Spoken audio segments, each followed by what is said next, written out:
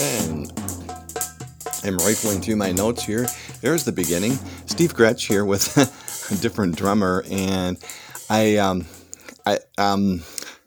do I word this? I love this idea that it's not my idea, obviously, it's the Lord's idea. This podcast is called, maybe I should just get on with it. This is called God Himself Will Sanctify Us Thoroughly. Isn't that cool? And the verse is, you know what? The verse isn't at the beginning here. It's later. So I'm just going to kind of move on. And this podcast is a little different because I found a section in Thessalonians that was just so uplifting, and I just had to make a podcast out of it. The actual promise comes later, but it's about sanctification, which is, I believe, a time period where after we are justified in Christ and before we are glorified and brought up to glory, this little thing called life, the journey that we're on as individuals and as the church.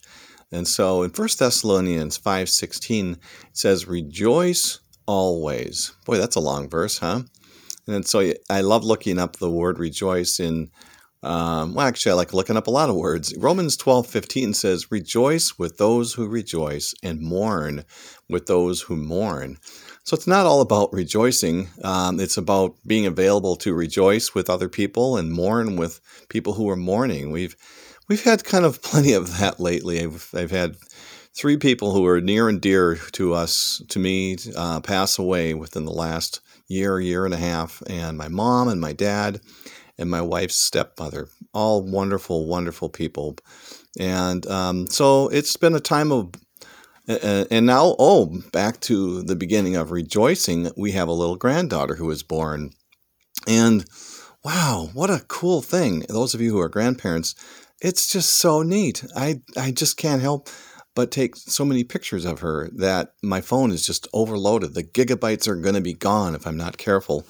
And it's rejoicing. And what a fun thing. My daughter went through it big time and still has, she's just, she's a new mom and she needs prayer, and she's taking a day at a time and moving on, which I love. And I love to see. Isn't it fun to see your kids grow up and just kind of do life, And so there we have this little girl.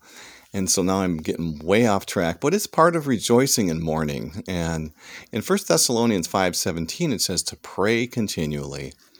It says it's uninterrupted. I looked that word up, and it's uninterrupted prayer.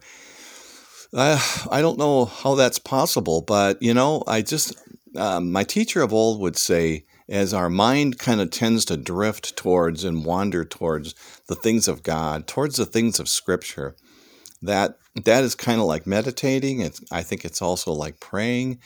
I want to lead a life of prayer. I'm sure you do too. We're in this life together, and we pray continually. 1 Thessalonians 5:18, it says, give thanks in all circumstances, for this is God's will for you in Christ Jesus. And there again, my teacher would say, in all circumstances, not for all circumstances. A little tongue twister there. So we don't have to be thankful for all circumstances, but during the circumstances to be thankful.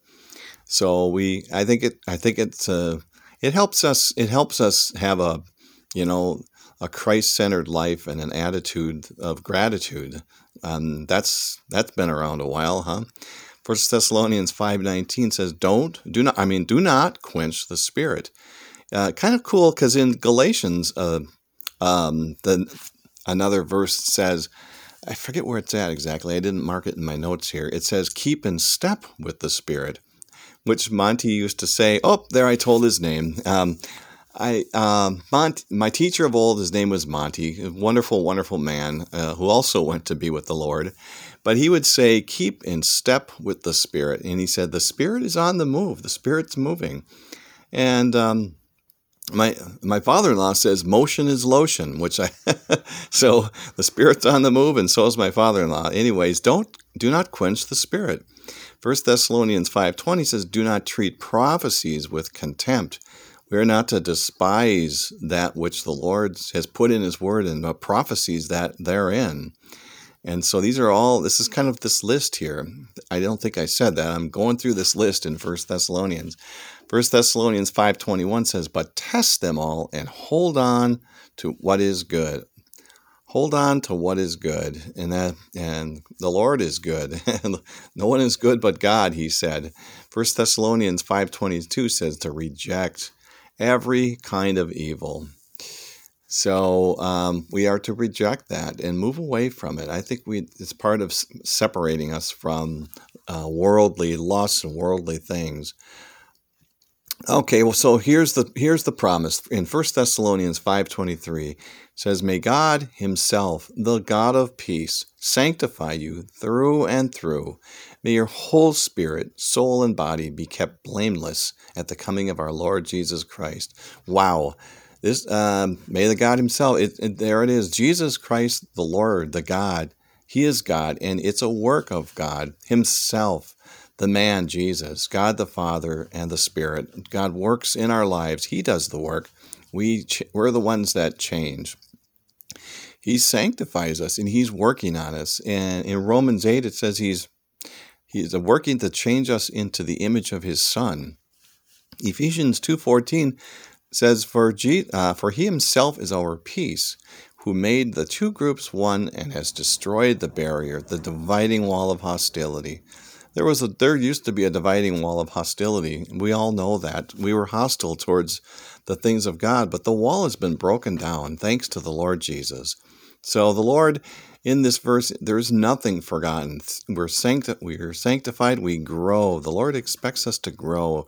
Spirit, body, and soul, nothing is forgotten. And he says that we're going to be kept blameless. Monty would always say, too, blameless, not faultless.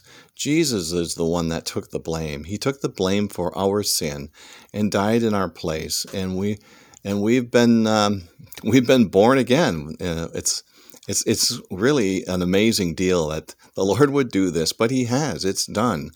And we put our trust in him. We trust in the Lord Jesus Christ. We believe his gospel. We repent of our sin.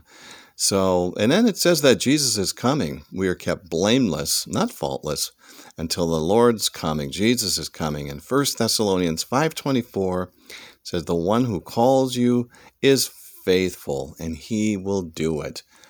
It's a sure thing. It's a done deal. And that's what I'm trying to get across in these promises. They're a done deal. It's not necessarily as much about my ability to trust and my faith, but the faith comes from God, and he's the faithful one. The percentage of my faithfulness and my trust really doesn't matter. We just know it's a done deal. He will do it. So isn't that great? He's sanctifying us. He's going to sanctify us thoroughly. That's the promise. All right, I'll leave you with this. It's Colossians 3:1-3 says, since then you have been raised with Christ, set your hearts on the things above, where Christ is seated at the right hand of God. Set your minds on things above and not on earthly things. For you died, and your life is now hidden with Christ in God. Wonderful scripture. Well, I'm hoping that you're having a great day, and thank the Lord God for his promises. And so we'll talk to you later. Take care.